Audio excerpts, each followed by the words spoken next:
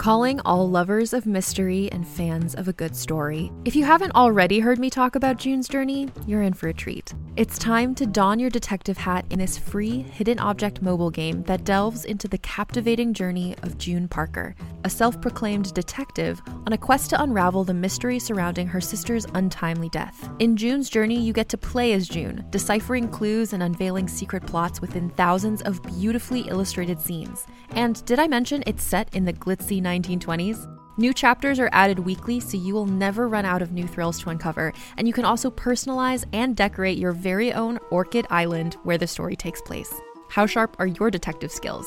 Find out when you download June's Journey on your Android or iOS device, or play online via Facebook Games. Your detective journey awaits.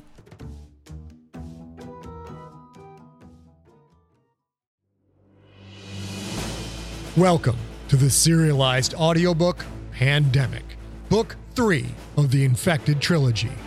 Written by #1 New York Times bestselling novelist Scott Sigler. Performed by Phil Gigante. Pandemic is also available in print, ebook, and unabridged audiobook. For links to purchase any version, visit scottsigler.com/pandemic.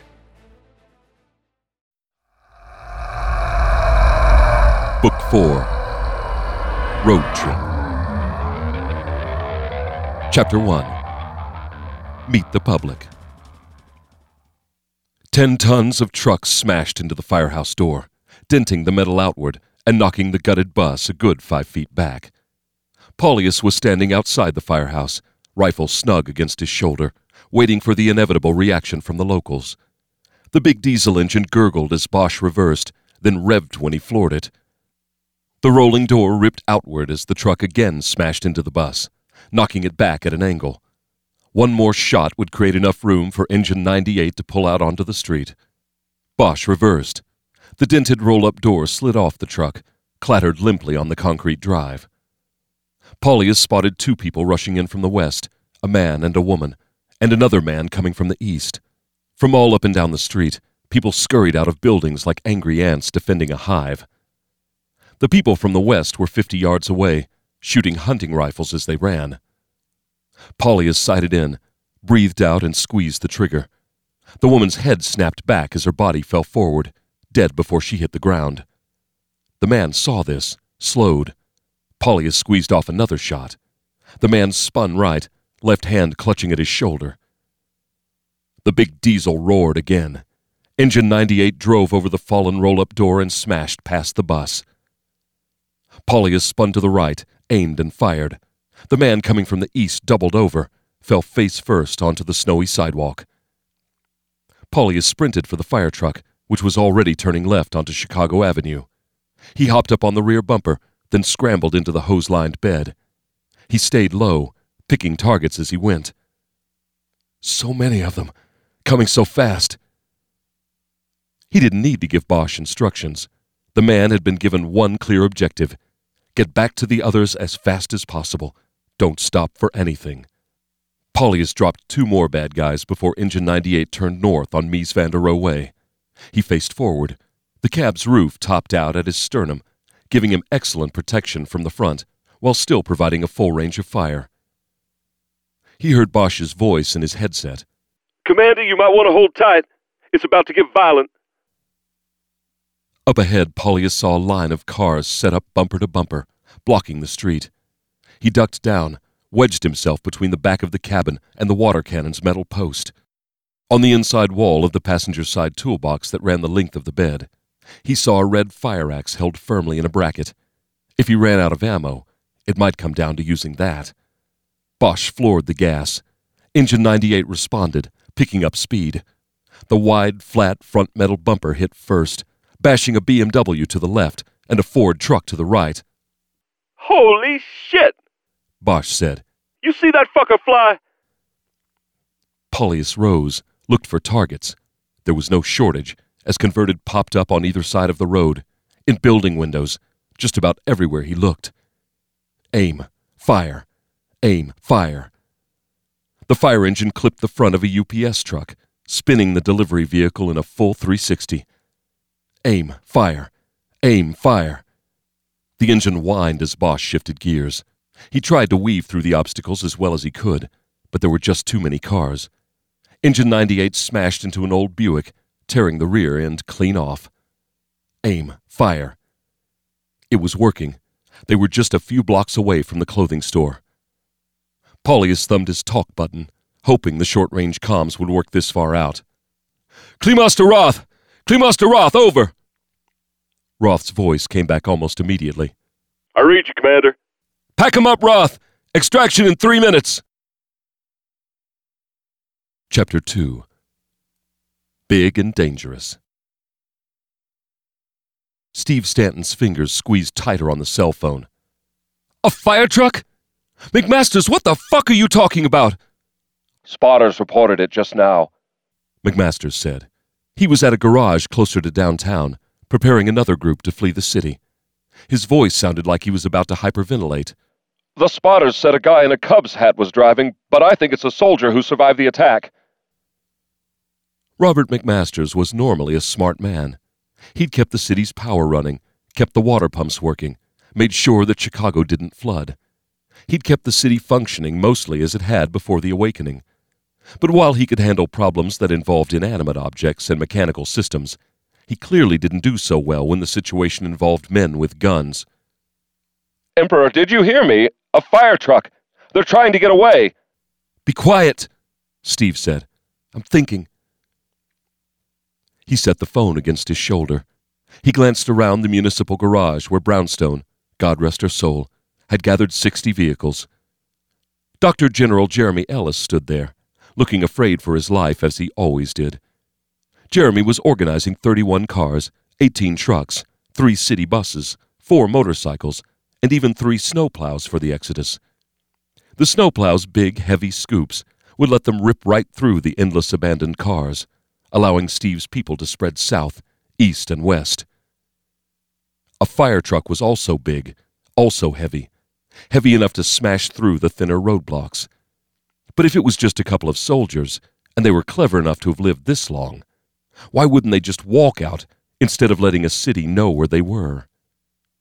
Because a fire engine was also big enough to carry passengers, and because Cooper Mitchell's body still hadn't been found. Steve put the phone back to his ear. "Where is this fire engine?" Heading west on Walton. McMasters said. Steve looked at Ellis. "Get me Jeff Brockman and 3 more bulls. And guns. Get me some guns." Jeremy nodded and ran off to comply. "McMasters," Steve said into the phone, "I want that truck stopped. Send everyone. I want it destroyed." Chapter 3. The Motivational Speech.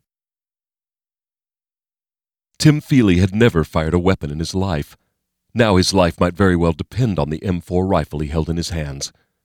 At least it was more efficient than a chunk of concrete. He stood at the top of the wide stairs, watching Roth carry Ramirez down to the ground floor. Ramirez cradled a sleek black shotgun, his weak fingers barely gripping the stock and the pump handle. "Move him easy," Tim called. "Be as gentle as you can." "Just hurry up," Roth said over his shoulder. "If you're still there when evac arrives, Doc, no one is coming up to get you." Roth descended, but did so as gently as he could. Cooper Mitchell limped over, Ramirez's Sig Sauer pistol in his hand. "Your boy Clarence ain't coming," Cooper said. "He's moping about that infected woman of his." Cooper jerked suddenly, as if something had flown in front of his face, but there was nothing there. He shook his head. "I don't want him to get eaten, but if he does, I do hope he's delicious." Cooper slowly hobbled down the stairs, leaning heavily on the rail. Tim watched him go. That was one crazy motherfucker right there. Hopefully he was sane enough to only shoot at the bad guys. Tim jogged to Clarence. It was worth one more try. The man sat on his butt, in the same spot where Margaret had been before they tied her to that ladder. His back rested against the wall, chin hung to his chest. His pistol was in its thigh holster. In his hands, he held the big knife he'd used to slice his wife's throat. Did he want to die here? He acted like this was all his fault, when not a shred of it was. Otto, get your ass up. Come on, man. Rescue is on the way. The big man didn't move. He hadn't even cleaned the dust off his face. It made his skin almost the same color as his tight gray shirt. Contained herein are the heresies of Radolf Burntwine, erstwhile monk turned traveling medical investigator. Join me as I uncover the blasphemous truth of a plague-ridden world, that ours is not a loving God, and we are not its favored children. The heresies of Radolf Burntwine, coming January 2nd, wherever podcasts are available. Clarence had to come. Tim needed him there, needed his strength. Tim's plan had sounded great in theory, but now it was turning into reality, which meant he'd have to go outside. He'd have to face those killers. He had to find a way to get through to Clarence. Maybe a slap in the face? That always worked on TV. Tim reached back and brought his hand forward as hard as he could. Clarence reached up and caught Tim's wrist, stopping the palm an inch from his cheek. Strong fingers squeezed down. Tim hissed in pain. Ow! Okay, maybe that wasn't such a great idea. Otto's cold eyes bore into him. You made me kill her, he said. His voice was little more than a growl, a hollow husk that befit the hollow man. You got what you wanted, Feely. So get the fuck out of here and leave me be. Clarence let go. Tim stood, rubbed at his wrist. She's gone, Clarence. If you want to end it all, do that after we're finished, because your gun might make the difference. If we don't get Cooper out alive, then Margaret died for nothing. Otto just stared, his face inscrutable. He made no motion to get up. Tim remembered Margaret and Otto talking back on the Carl Brashear. Remembered that word Margaret had used as a weapon. She wouldn't have quit. She was a real soldier. Otto looked away, unable to meet Tim's gaze. That one had cut deep, but he still didn't get up. He reached into his pocket, pulled out a bulky cell phone and tossed it to Tim. Tim caught it. What am I supposed to do with this? I called Murray a half hour ago. Air support is on the way. If you have to abort the pickup location, hit redial. Let him know where you're going. His shoulders slumped. His chin once again drooped to his chest. Clarence wasn't coming. Tim had done all he could. He turned to head down the stairs, then paused and looked at the phone in his hand. Just hit redial. Chapter 4. Make every bullet count. A woman rushed toward Engine 98, a lit Molotov cocktail in her hand. Paulius dropped her with his M4's final round. He drew his P226. 15 rounds in this magazine, 15 more in a second mag. After that, he'd have nothing left except harsh language. Aim, fire, aim, fire. He wanted to use the water cannon, splash these fuckers down with a faceful of Margaret water, but Feely had told him to save it. It was critical to wait until the converted were packed in as tight as possible. Engine 98 was beginning to vibrate, just a little bit, a rhythmic pattern that increased or decreased in time with the vehicle's speed. Something wrong with a tire, maybe. The thing had smashed past dozens of vehicles so far. The fire truck had mass, and that meant physics was on its side, but every hit took a toll. Aim, fire. Aim, fire. Converted gave chase.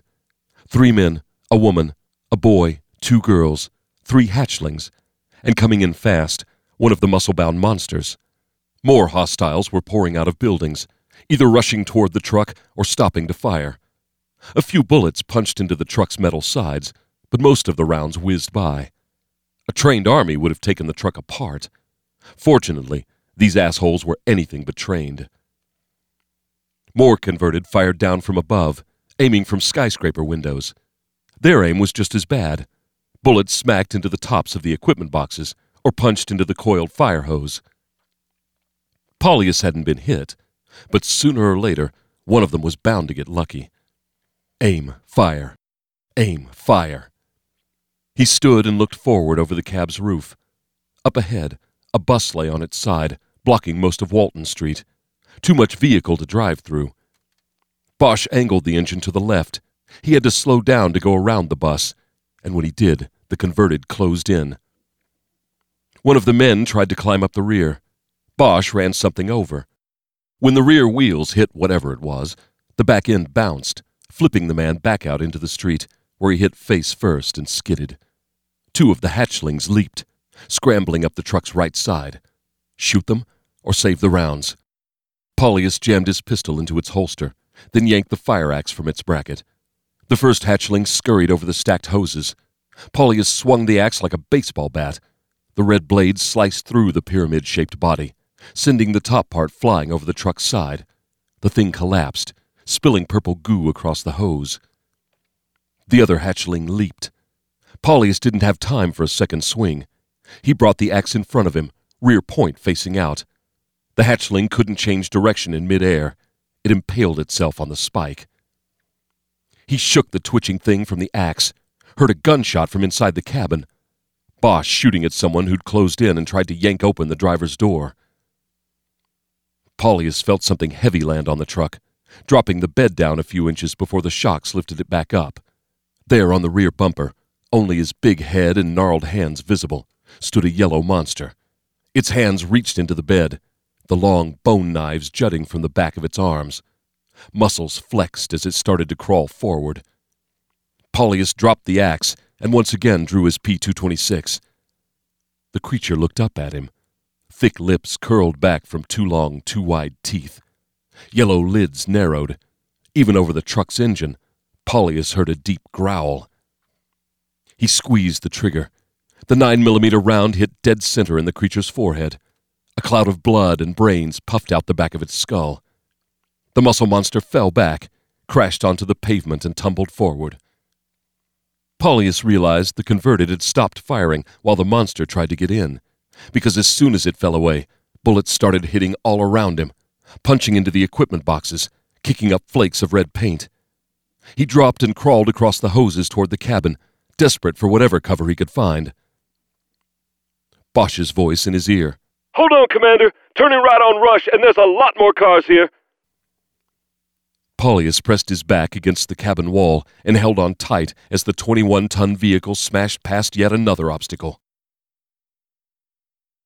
Chapter 5. The Calm Before the Storm. Cooper Mitchell wasn't sure if he should hope. If he believed he might escape, would that jinx it? What if he wound up with a signpost rammed through his ass and out his mouth? He hid behind a rack of pantsuits on the first floor of Barney's, not even 15 feet from the front door. The SEALs had to get him out. They just had to. All this couldn't be for nothing. The weird thing about a city with no traffic was the sense of stillness, the quiet. If he closed his eyes, he could have been in the woods of Michigan, save for the occasional roar of a bloodthirsty monster. That lack of sound let things carry through the streets. He heard distant gunshots, powerful crashes of metal hitting metal, and the growing closer sound of a gurgling diesel engine. Was that Klimas? Had he really pulled it off? Tim came down the stairs, cell phone pressed to his ear. "No, this isn't Otto," he said. "It's Tim Feely." The little doctor came up next to Cooper. He leaned around the pantsuits to peek out the store's glass door. He leaned back suddenly, his face wrinkled in annoyance. "I don't give a shit about your problems, Murray. This plan is ridiculous. Send someone to get us." A pause. "No, Klimas isn't here." Tim looked around, saw Roth crouching just to the left of the front door, Ramirez lying on the floor beside him. "Hold on, Murray." Tim duck-walked to Roth. The big man looked ridiculous in his letterman's jacket. Cooper hated the Bears. Roth took the phone. "This is Petty Officer First Class Calvin Roth." He listened for a second. "No, sir, Director Longworth. Commander Klimas isn't available. Yes, we still need extraction at Lincoln Park, the south end. Roth looked out the window. Cooper followed his gaze, saw a dozen men and women rushing away down the street, toward the sound of that diesel engine. Roth ducked back behind full cover. "Yes, sir, we still need that air support. We're going to be under enemy fire the entire way, sir." He paused, then nodded again. "Yes, sir." He hung up, handed the phone to Tim. "Well," Tim said, taking the phone and pocketing it, "is Murray sending the entire Air Force? I don't want to go out there. I can't." Roth shrugged. "What Air Force? Washington is under attack. So is everything else.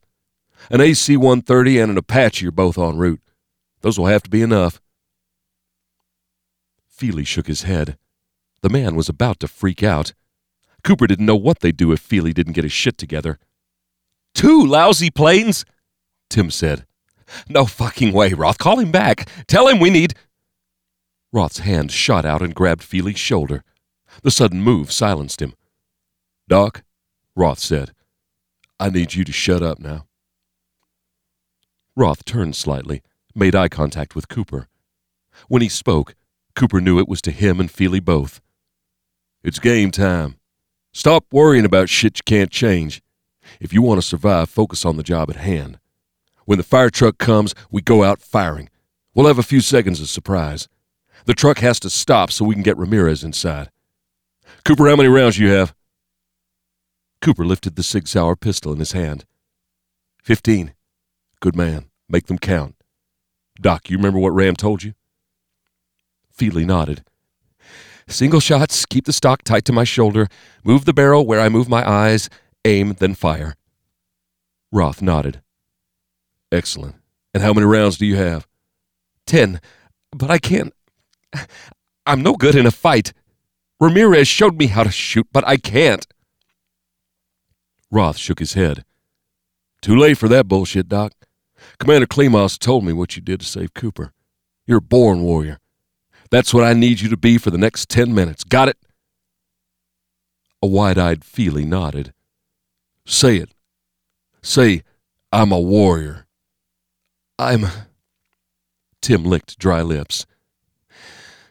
"I'm a warrior." "Good. Just keep saying that, Doc." Cooper saw Feely mouthing the words over and over. The diesel's roar kicked up in volume, bounced off building walls. The thing had just turned a corner. Cooper saw it, saw the sun glinting off moving chrome, off red and white paint. Roth nodded. "Here we go." Cooper felt his heart hammering, not just in his chest, but in his head, his eyes, his entire body. The diesel's roar grew louder. Just seconds now.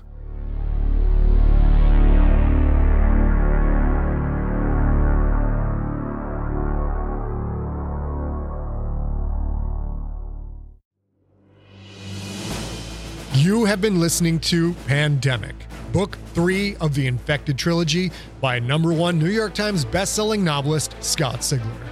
Performed by Phil Gigante. Produced by Empty Set Entertainment.